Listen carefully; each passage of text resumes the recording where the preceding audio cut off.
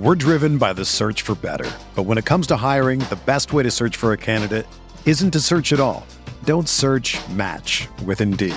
Indeed is your matching and hiring platform with over 350 million global monthly visitors, according to Indeed data, and a matching engine that helps you find quality candidates fast.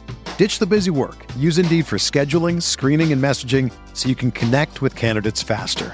Leveraging over 140 million qualifications and preferences every day, Indeed's matching engine is constantly learning from your preferences, so the more you use Indeed, the better it gets. Join more than 3.5 million businesses worldwide that use Indeed to hire great talent fast. And listeners of this show will get a $75 sponsored job credit to get your jobs more visibility at Indeed.com/Blue Wire. Just go to Indeed.com/Blue Wire right now and support our show by saying that you heard about Indeed on this podcast. That's Indeed.com/Blue Wire. Terms and conditions apply. Need to hire? You need Indeed.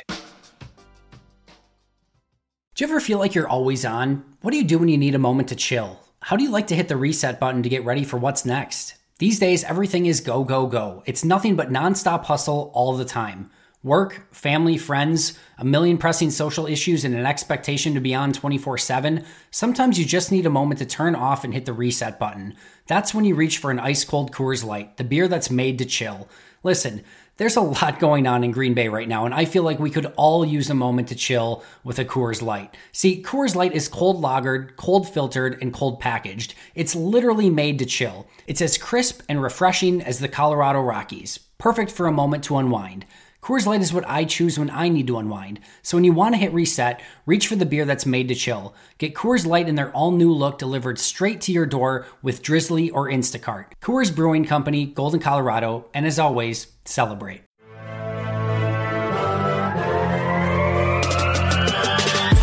"20 minutes a day, 365 days a year. This is the Pack-A-Day Podcast. Hello, everybody, and welcome into episode 516 of the Pack-A-Day Podcast. My name is Andy Herman. You can always follow me on Twitter at AndyHermanNFL. I am a writer and editor for Packer Report. Excited, it is Packers game day, the last Monday night football game of the year. Seems absolutely crazy to say. Of course, the 11-3 Packers travel to Minnesota to take on the 10-4 Minnesota Vikings. A lot of playoff implications in place. We'll get to all of those in just a moment. But before we kind of kick that off today and start breaking down a little bit about Packers and Vikings, let's take a look at some of the things that happened around the NFL today. I want to kind of jump in right away, start the discussion with some of the games that took place. I'm going to kind of focus on some of the NFC games and some of the games that really affected potentially the Packers in the standings as things go on. We start by Saints picking up a 38-28 win over the Titans. Eagles beat the Cowboys 17-9, which should pretty much wrap up that number 4 seed for the Eagles. I believe should the Eagles lose next week and the Cowboys win, they could flip-flop, but would certainly seem like the Eagles would get that number 4 seed if they take care of business next week. The Cardinals pick up a big 27-13 win over the Seahawks. None other than Brett Hundley helps him do that, which is just a crazy storyline. Of course, Green Bay needed the Cardinals to beat the Seahawks in order to really keep their number 1 seed hopes alive. There were a couple of different options, I think, with some ties involved, but for all intents and purposes, they needed the Cardinals to win that game in order to keep that number 1 seed alive. Kyle Murray goes down with an injury, and who comes in and helps the Cardinals finish off that game? But of course, former Packers quarterback Brett Hundley really ran the ball well and really helped them kind of seal that victory. That was an incredible storyline as things went on today, and especially with the Cardinals taking down the Seahawks. And if you go back to Saturday night, of course, the 49ers beat the Rams 34-31, which looked like at that point that was probably going to end any of the Packers' real legitimate chances at going into that number 1 seed. But of course, the Cardinals beat the Seahawks, and now Green Bay still has that option available. If we kind of take a look at the standings right now, as we speak at this moment, and there's a lot that's going to change as the rest of the season rolls on, and certainly the Packers and their 2 games will play a big piece in this as well. But as we stand at this very moment, the 49ers have the 1 seed, the Saints have the 2, the Packers have the 3, the Eagles have the 4, the Seahawks have the 5, and the Vikings have the 6. So if the season were to end right now, the Packers would be taking on the Vikings in Green Bay during Wild Card Weekend, and if they won, they would go to the Saints in New Orleans in the divisional round.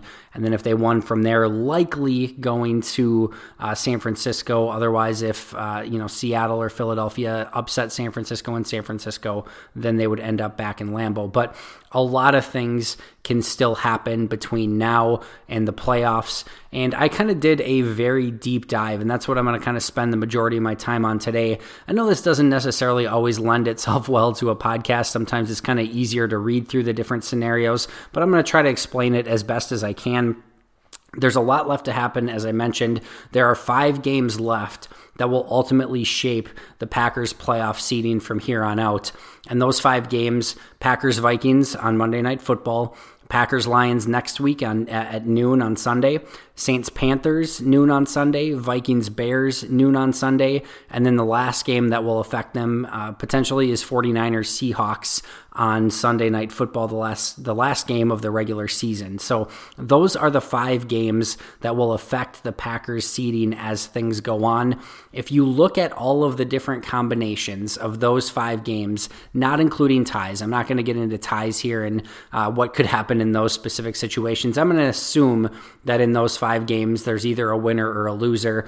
And if you kind of take it that way, there's 32 different possible combinations of outcomes that could take place. Again, not including any ties that would take place. So 32 different combinations. Of those 32 combinations, Green Bay would get the 1 seed in 4 out of the 32 scenarios.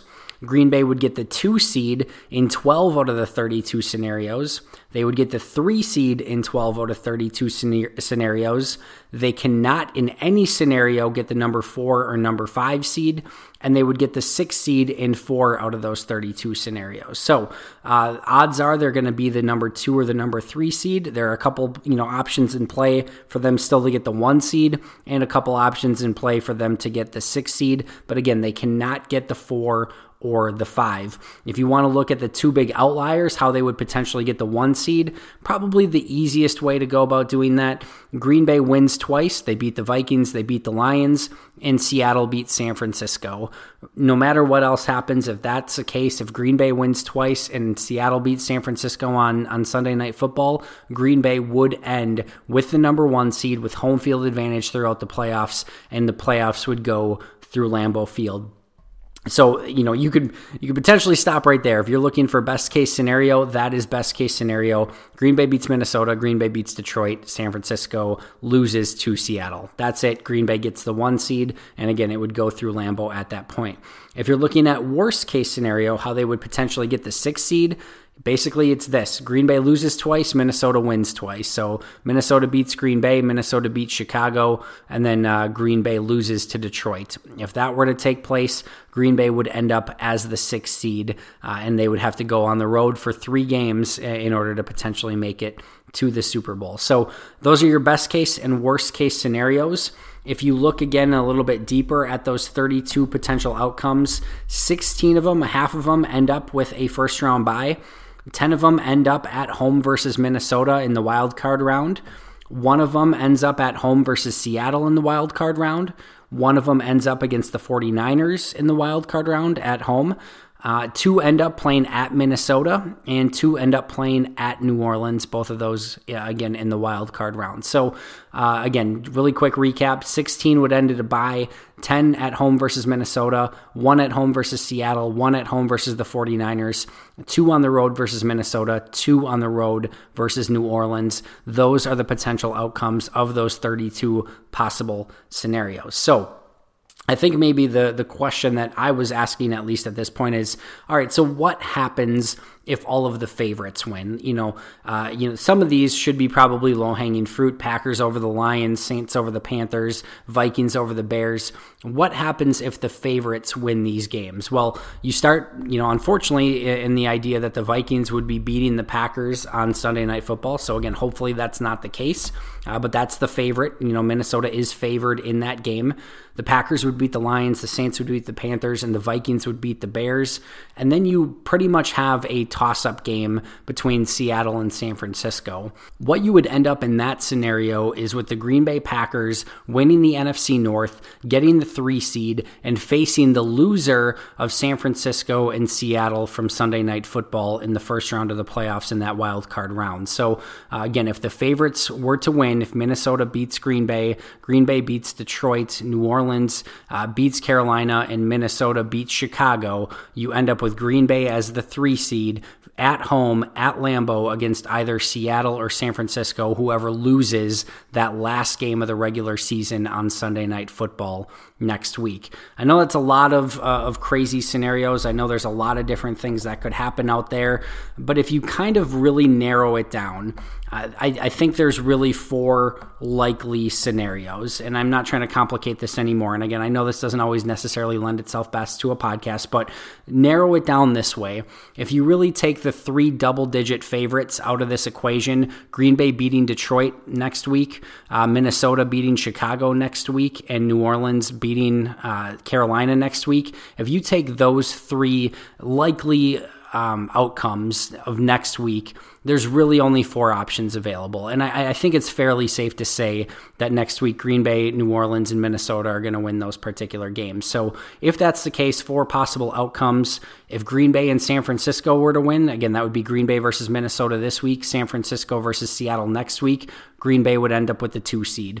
Should Green Bay and Seattle win, Green Bay gets the 1 seed. Minnesota and San Francisco wins, Green Bay plays at home versus Seattle. Minnesota and Seattle wins, Green Bay plays at home versus the 49ers. So that's a lot to take in. I know there's a ton of different scenarios out there. Again, they can still get the 1, the 2, the 3, or the 6 seed. Likely looking at the 2 or the 3, couple scenarios where they could get the 1 or the 6, but a lot of different scenarios, a lot of different games that could take place. But Green Bay, again, still has everything in their hands. And I think the really nice thing to also think of if you're a Packer fan is that if they win their next 2 games, if they beat Minnesota and if they beat Detroit, they're going to at minimum end up at that number 2 line, and they're going to get that bye, and they're going to be able to kind of go from there. So there's a lot at play here. And there's a lot of different scenarios where Green Bay could go on a run or get eliminated, however you want to look at it. But I do believe that potentially getting that first round bye may mean more to Green Bay than other teams. If you look at the last, couple months of the season, really, since their massive run of home games to begin the season, they've spent a lot of time traveling and on the road. And it was nice that they had the late bye week, but if they can get that additional week off and then play from Lambeau at least as the 2 seed and then see what happens, whether they would play at home or on the road for that last game, I do think getting some time back in Green Bay, back at Lambeau, especially after back-to-back road games against Minnesota and Detroit, if they have to all of a sudden go on the road again in the worst case scenario, I think that would be a major disadvantage regardless of who they play. And I just think that that's, of course, going to be a recipe for failure. But they went out. They have a Minnesota team without Dalvin Cook. And really, Minnesota doesn't have a ton to play for. Yes, they could move up to the 5 seed. Yes, they could theoretically move up to the 3 or even the 2 seed in a really crazy scenario. But in all likelihood, if Green Bay beats Detroit next week, their options are either the 5 seed or the 6 seed. And ultimately, they have to go on the road in 3 straight games regardless. And you could say that it's much better to go on the road to Philadelphia than maybe it would be against Green Bay or one of the other teams that would end up on the number 3 line. But I don't think Minnesota's thinking that way. And it's not like they're going to take Green Bay for granted, but they've clinched a playoff berth, and in all likelihood, they're going to end up either as the 5 seed or the 6 seed, probably the 6 seed. And you can already see that they're starting to make some of these decisions on players like Dalvin Cook and potentially Madison on Monday Night Football to maybe rest those players and save them for the playoffs because they don't probably have a ton to play for. So this is a big opportunity for Green Bay going into Minnesota and trying to pick up that win. In the end, we are down to 28 games left in this 2019-2020 regular season and playoffs. You've got the Monday Night Football game, Packers versus Vikings. You have 16 games next Sunday. You've got the 4 wildcard games, the 4 divisional games, the 2 championship games, and then the Super Bowl. 28 games total left in the season, which seems absolutely crazy to say. The good news is that Green Bay will at minimum play in 3 of those 28 games, and they could theoretically be in as many as 6 of those 28 games. So you could almost end in a scenario where for the rest of the season, for every 5 games that are played, Green Bay is basically in one. So it's going to be a really interesting end of this season. Green Bay has everything out in front of them. Again, you could end up anything from the 1 to the 6 seed. You could end up playing a lot of games at Lambeau. You could play a lot of games on the road. But the most important thing at this point, at this juncture, is that Green Bay is still in play to win a Super Bowl. And that still seems, after 2 straight years of missing the playoffs and bringing in a lot of new faces, not only on the coaching staff, but on the roster. Again, you've got the 4 big free agents. You've got a massive draft class. It's really something to behold that they're in the position that they are right now, have the ability to go 13-3 at best and 11-5 at worst. And these last 2 divisional games, they're 4-0 in the division so far, and these last 2 divisional games are really going to tell a lot of the story on how they set up their success through the remainder of the regular season and really heading into the playoffs. Speaking of some of those trends and how they're kind of going into the playoffs, again, I'm sure most of you know at this point, I grade every player on every single play throughout the course of the entire season. And around this time, one of the things that I really like taking a look at are some of the players that are trending up and trending down. We know some of the players that started the season off, not so great. Geronimo Allison certainly being one of those. But you start looking at, going into the playoffs, who are the players that are starting to maybe heat up, maybe some of the players that are starting to cool down a little bit. So I looked at, the top 3, the bottom 3 on both offense and defense through the course of just the last month, the last 4 regular season games heading into Minnesota. The number 1 player on defense still Za'Darius Smith. He is playing at an incredibly high level. I noted in my Grading the Pack article this week that he had his second lowest graded, week of the season this year. This last week against Chicago, he was still plus 0.3 in that game. So he was still well in the positive, and that was his second lowest graded game of the season, which is just beyond crazy. And it's really incredible to see how well he is playing in the high level that he's played at throughout the entirety of this season so far. And again, you look at the top players over the last 4 weeks, both on offense and defense, Za'Darius Smith is well out in front over the past month. Number 2 on my list, and this is really the big one, and that's Kenny Clark. And again, this is just my defensive list right now. But Kenny Clark has really started to put it together, plus 4.3 over the course of the last 4 weeks. This last week, he was an absolute monster against Chicago on the interior of the defense. He could not be stopped. He was solid not only in the run, but against the pass. And I noted this week again on Twitter and in the Grading the Pack article that this defense goes as Kenny Clark goes. And I noted, basically when he's grading well, they're allowing about 17 points per game. And when he's grading not as great, they're allowing about 24 points per game. So it's really been an incredible story. Blake Martinez grades better generally when Kenny Clark grades better. You see some of the players like Tyler Lancaster and Dean Lowry starting to play better because Kenny Clark is taking a lot of the pressure off of the players around him. And I think you really start looking at some of the pressure that, Mike Pettine's bringing. It's a lot of 4-man rushes. And the reason that is Kenny Clark is starting to be that disruptor in the middle of the defense, pushing pockets in, and you've got Za'Darius Smith and Preston Smith coming off the edge, and we've seen multiple times over the course of the last couple weeks especially where pockets are just collapsing. 4-man rush and collapse pockets from all angles. Rashawn Gary's starting to play a little bit better. Dean Lowry's playing better. So this is a very potent front four at the moment, and a big part of that, of course, Za'Darius, of course, Preston, but the way that Kenny Clark's been playing over the last 4 weeks has gone a long way in bringing that up a whole nother level. And you can talk, not be wrong about some of the easier quarterbacks that Green Bay has played, not only on the season, but again, over the course of the last 3 weeks where that defense has kind of started to get right. Again, it's not exactly a gauntlet, when you're going through Daniel Jones and Mitch Trubisky and Dwayne Haskins, but they took care of business, and how those players pressure the quarterback, at least from what I saw, was very little to do with what the actual quarterbacks were doing. Za'Darius and Kenny Clark especially, they were just going through offensive linemen, and that's going to translate regardless of what quarterback they're playing against. So that is a very positive sign. And then my third highest graded defender for the last 4 weeks has been Adrian Amos. So he's been another player that's been just fantastic throughout the course of the year, and he's showing no signs of slowing down whatsoever. Maybe the most positive thing that I can say about the defense, especially, is that over the last 4 weeks, there hasn't really been anyone that's graded very poorly at all. Tramon Williams has taken a little bit of a step back. You saw this past week he had the holding penalty that really kind of kept a drive alive. He's at negative 1.35 over the course of the last 4 weeks. That's not an egregious score by any stretch of the imagination, but he was playing really great football through about the first 6 to 8 weeks of the season, and you have seen him start to slow down, maybe hit a little bit of a decline over the course of the last 4 to 6 weeks. Again, it's not to say that he's playing bad. That score is not a bad score, but it's noteworthy that he's kind of been the lowest graded defender over the course of the last month. And then you've got, two players that aren't even grading poorly at all. Montravius Adams, negative 0.5. Ibrahim Campbell, negative 0.2. That's nothing. Those are neutral scores.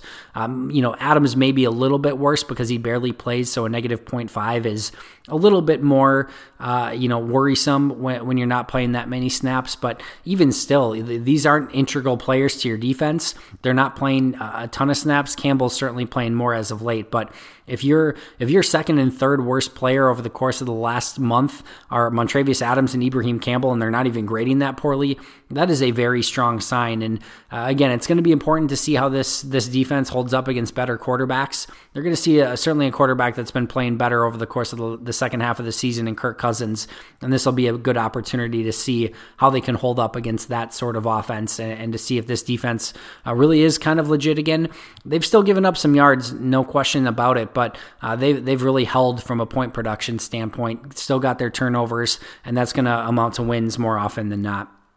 From an offensive standpoint, may really be interesting to hear that, again, over the last month, Allen Lazard is my number 1 rated player on offense, and you don't really see any really great grades here. Lazard is basically plus 2.0. He's at a plus 1.95 technically, but he's playing well. I really like what I continue to see on tape from Allen Lazard.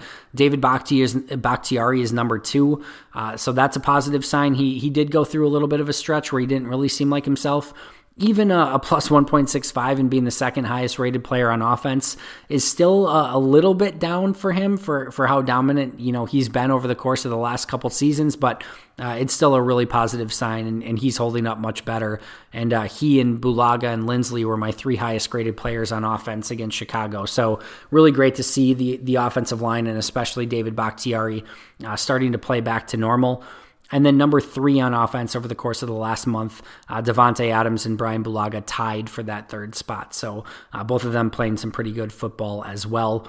From a bottom 3 standpoint, Alex Light, negative 3.55, had the really tough performance when he was pushed into duty 4 games ago, or the start of that stretch. Jimmy Graham, negative 2.0, and Billy Turner, negative 1.95. I think, we've gotten to the point where we know what Jimmy Graham is. And I think the positive here is that, he's playing about 25-ish, maybe 30 snaps a game. And they're not asking him to go out and play 60, 70 snaps a game and be that type of player. They're really spreading the wealth among the tight ends. Since Tanyan and Sternberger came back, you're seeing those two get mixed in more with the tight ends more often. Mercedes Lewis is playing more snaps, and to an extent, Lewis has kind of become the de facto number 1 tight end for this offense. He's been their best blocker. He's not going to be a dynamic receiver, but he's been their best tight end, and he certainly is deserving of the majority of the snaps. And Billy Turner, you're still basically looking at a massive upgrade from what they had a season ago. Over the course of the year, he's been pretty close to a net neutral player, slight negative. I think he's exactly what they expected him to be. I don't think that they came in and thought, Billy Turner is going to be one of the top guards in the NFL, but he does a lot of good things for the majority of the game. You don't notice him, which is a really good sign. He's going to give up about, 2 to 3 really bizarre pressures per game where he just gets flat beat. And, sometimes in the run game, there's a couple mental lapses here and there. He's also usually one of the ones that has a couple of the best blocks of the game. He just has the raw strength and the raw athleticism where every once in a while he will just maul people. So you'd like to see more of that, but we're at the point in Billy Turner's career where he is what he is. And, it's not a bad thing. And I know he's still, bottom 3 over the course of the last month, and you'd like to see him bounce back a little bit. But again, I think they got exactly what they expected, and I think certainly Green Bay can still win with Billy Turner starting and playing significant snaps at right guard, even if he's grading a little bit in the negative. Listen, offensive linemen, very tough to find in the NFL, so a player like Billy Turner has a lot of value, and you'd like to see him get a little bit more closer to neutral. -2 over a 4-week period is a little bit on the lower side. Had some tough matchups. Akeem Hicks certainly this week is one that you're going to remember, and Hicks is just such an incredible player. But we'll see if Turner can kind of get things turned around over the course of these last couple games as Green Bay heads into the playoffs. And my other big note this week from my grading the pack piece was just the play of the rookies. It was really, really great to see Rashawn Gary, Darnell Savage, Elgton Jenkins, and Jace Sternberger all great in the positive this week. All of them combined played almost 200 snaps. Of course, Elgton Jenkins, Darnell Savage, the ones playing the majority of the snaps there. But Rashawn Gary had one of his best games of the season, his second sack. Thought he set the edge well. You can see him starting to piece the puzzle together more and more as the season goes on. You can see Mike Smith doing work there. You can still see the gears turning, right? So it's not a finished product. It's not natural to him yet, where he's just kind of getting up to the defensive lineman and he's got this repertoire of different moves that he can attack offensive linemen with. But you start seeing him string combinations together.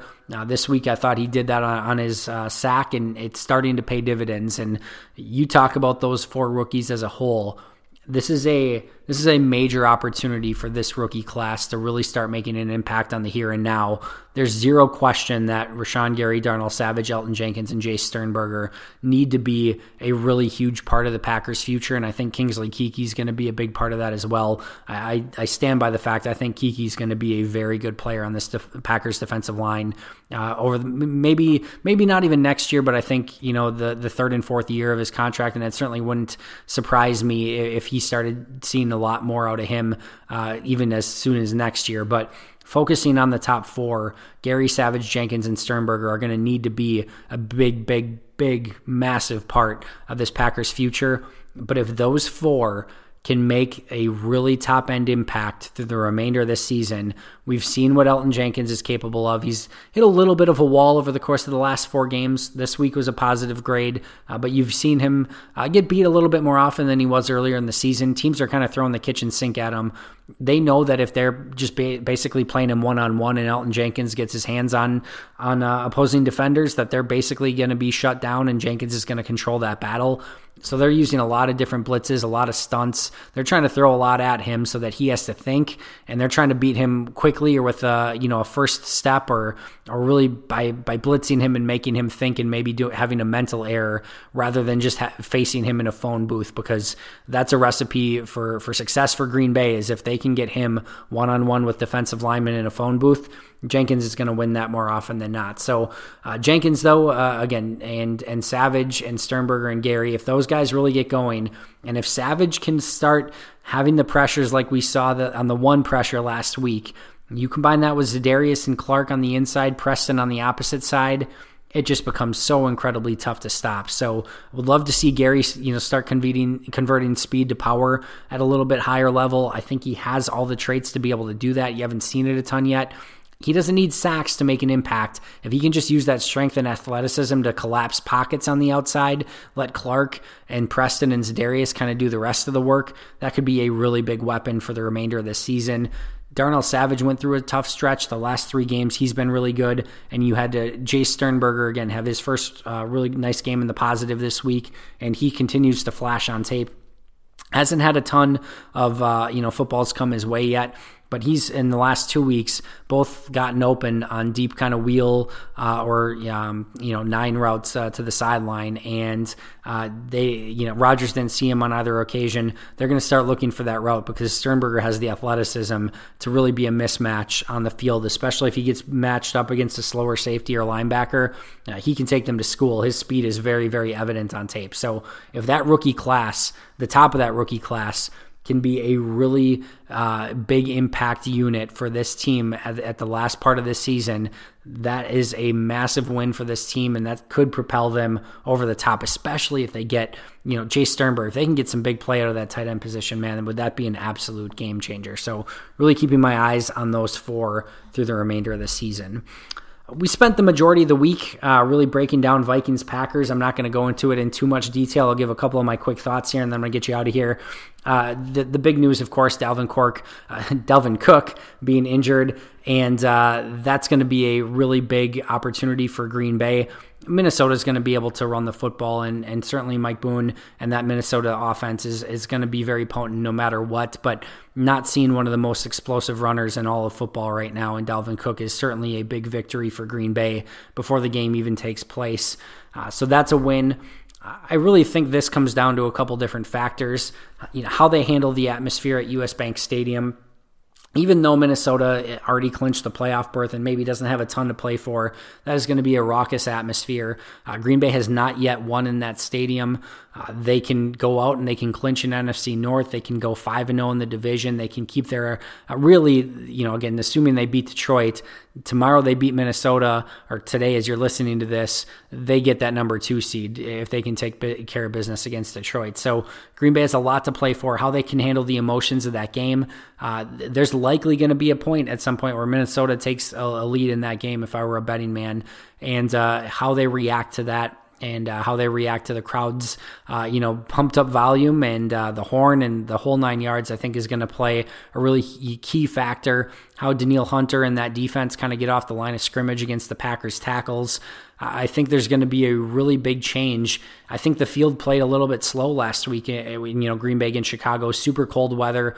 I think that slowed down the edge rushers especially. You saw, guys like Zadarius Smith, Preston Smith, Khalil Mack, some really good pass rushers not have their best weeks. I think it was a slower surface, and I think that helped the offensive linemen. It's going to be a big adjustment going from that to going against the fast track at in Minnesota. And again, all of a sudden now you're going against Danielle Hunter, that whole crew. I think how they handle that's going to be super, super important. How they handle the line of scrimmage on both sides of the football, but I really think the defensive line needs to set the tone. This is, to me, I know Kirk Cousins has been playing better, but this is still a situation where you want to control the line of scrimmage, take their run game away, take their play action game away, and get into a situation where Kirk Cousins has got to drop back and pass 40, 50 times a game. I know Thielen and Diggs are really the studs of this offense and the studs of the team, but make Kirk Cousins beat you, and if you can make him throw 45, 50 times a game, I think that's a solid recipe for success, and I think you can do that by controlling the line of scrimmage and really taking away the run early, and again, hopefully that takes away play action. And hopefully then you can tee off on the quarterback, and that's where Zadarius and Preston. On the flip side, we talked about the fast track for the Vikings defensive linemen. Well, it's certainly going to help Zadarius and Preston and Kenny Clark and hopefully Rashawn Gary and Kyler Fackrell and everyone else across that defensive line. But if they can really control that line of scrimmage early and often, I think that's going to really set them up for success later in the game. Got to lock in on Stephon Diggs and Adam Thielen. This is a really, really big game for Jair Alexander and Kevin King. It'll be interesting to see again how they match up with those two, if they leave them kind of out on an island. Either one against Kevin King is a mismatch. Both of them are so good in and out of their breaks. And, Kevin King wants to get in a straight line battle with you. He wants to use his length and his strength and his speed vertically to try to press you to the sidelines and make you run vertically up the field. And then that's where, again, Kevin King can win. But those two receivers are so shifty in and out of their breaks. If Minnesota gets them matched up where, they get two-way goes against Kevin King, or if they can get some deeper in-breaking routes and Kevin King's not able to control them at the line of scrimmage, that's a really tough matchup. And specifically how Kevin King matches up in this game, I think is going to be a really big determining factor. And then this is going to be of no surprise, and I know I'm kind of taking some of the low-hanging fruit here, but often these are, the more obvious ones are a lot of times the right ones, and that's just establishing Aaron Jones again. Again, you're also playing on the fast track. I think that can benefit Aaron Jones. You don't want to have Aaron Rodgers throw against that defense, 40, 50 times. It's kind of the same thing. If they can get Aaron Jones going, if they can get him involved early and often, use the screen game, get him involved out of the backfield as a passing threat. I would love to see some 2 running back sets with both Jamal Williams and Aaron Jones on the field at the same time. I think you can do a lot of unique stuff out of that formation because Jamal Williams can really be such a good lead blocker if you want to run some sweep action as well. I just think there's so many things that they could do that I would love to see a little bit more of that formation. And I think you go with a Mercedes Lewis with Williams and Jones in the backfield, and then Devontae and Lazard at wide receiver, especially if you get Lazard packed in tight. He's such a good blocker as well. You can go so many different directions. If they go heavy, you can spread everyone out wide, spread Jones and Williams out wide, try to get some mismatches. If they go light, if they go, nickel or dime against you, you can kind of almost use Jamal Williams as a pseudo fullback. You got your best blocking tight end, Mercedes Lewis, one of your best blocking receivers in Allen Lazard. Maybe get some action going with Devontae Adams to try to draw the defense. And I think you can have a lot of success that way. So get the running backs going, specifically get Aaron Jones going, and I think that would be another huge key to success for Green Bay. Of course, last time they played, Kirk Cousins was held to 14 of 32 passing for 230 yards, a touchdown and 2 interceptions. Minnesota put up 16 points, but if you look at their 2 touchdown plays, on the long play to Stephon Diggs, Jair Alexander should have intercepted that pass. That was like a 50-yard touchdown to Stephon Diggs where Jair Alexander had it covered and it literally went right through his arms. Not only should it have not been a touchdown, not only should 50 of those 230 yards been taken away, but it should have probably been 0 touchdowns, 3 interceptions instead of 1 touchdown, 2 interceptions. And you also look at the other big touchdown, 75-yard touchdown to Dalvin Cook. He got in the open field one-on-one against Darnell Savage. Savage took a poor angle on it. Cook burst right by him and took it 75 yards to the end zone. First and foremost, Savage has been much more sound in that regards. He hasn't given up those type of plays.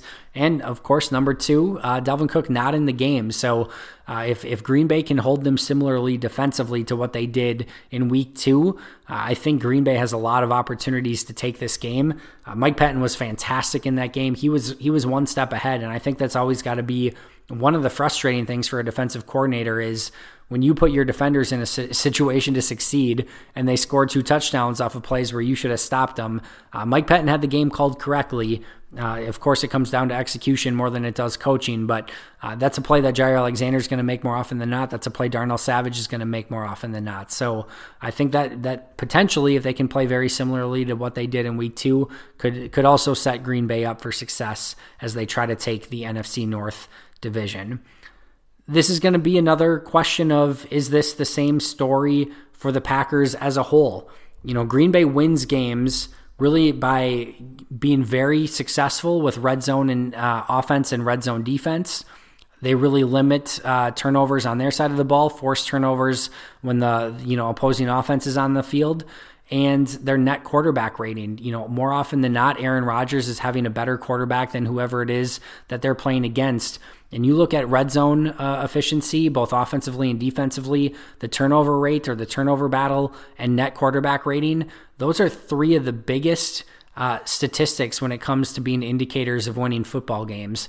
And that's why, regardless of Green Bay's flaws, if they control those aspects of the game, they're going to win more often than not. That's why they are 11-3, even with some of the flaws that they have in other areas of their game.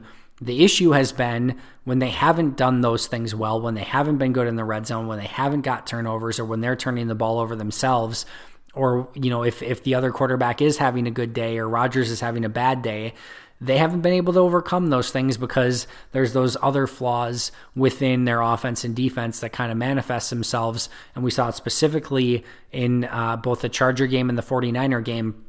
They couldn't do anything.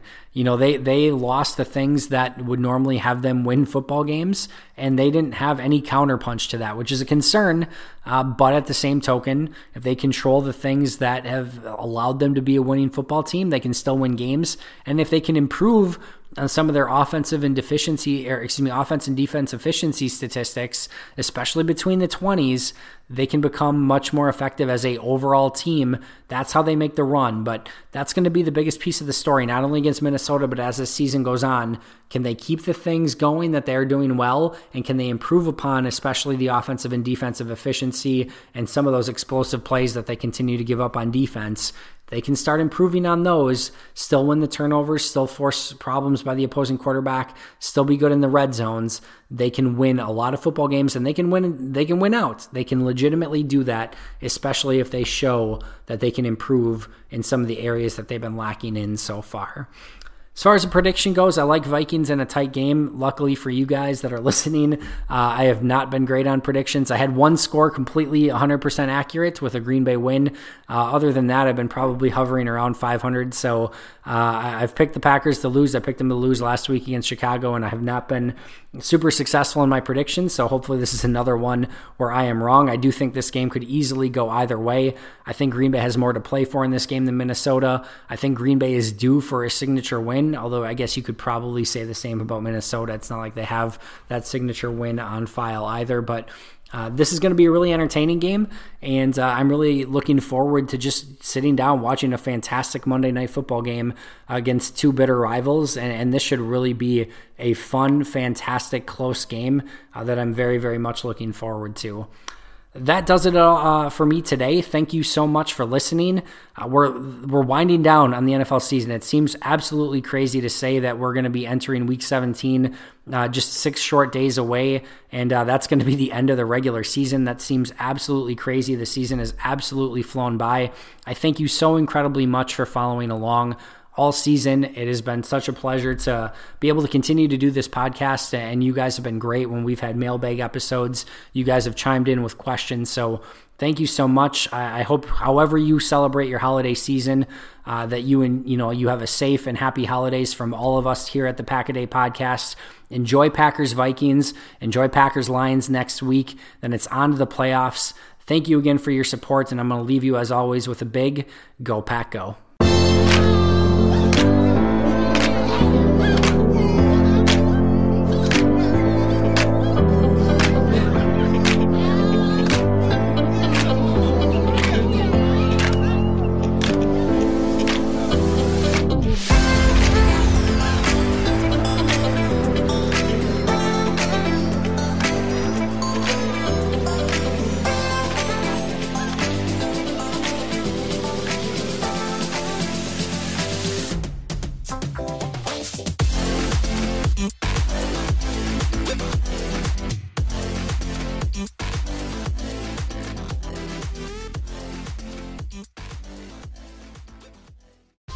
Whether you're a world-class athlete or a podcaster like me, we all understand the importance of mental and physical well-being and proper recovery for top-notch performance.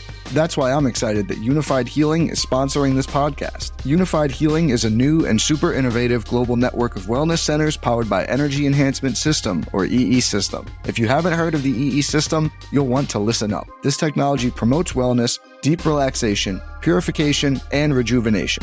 At hundreds of locations across the globe, access to a center is easy and affordable. Interested in experiencing the EE System technology for yourself? Go to unifiedhealing.com/bluewire to learn more and find a center near you.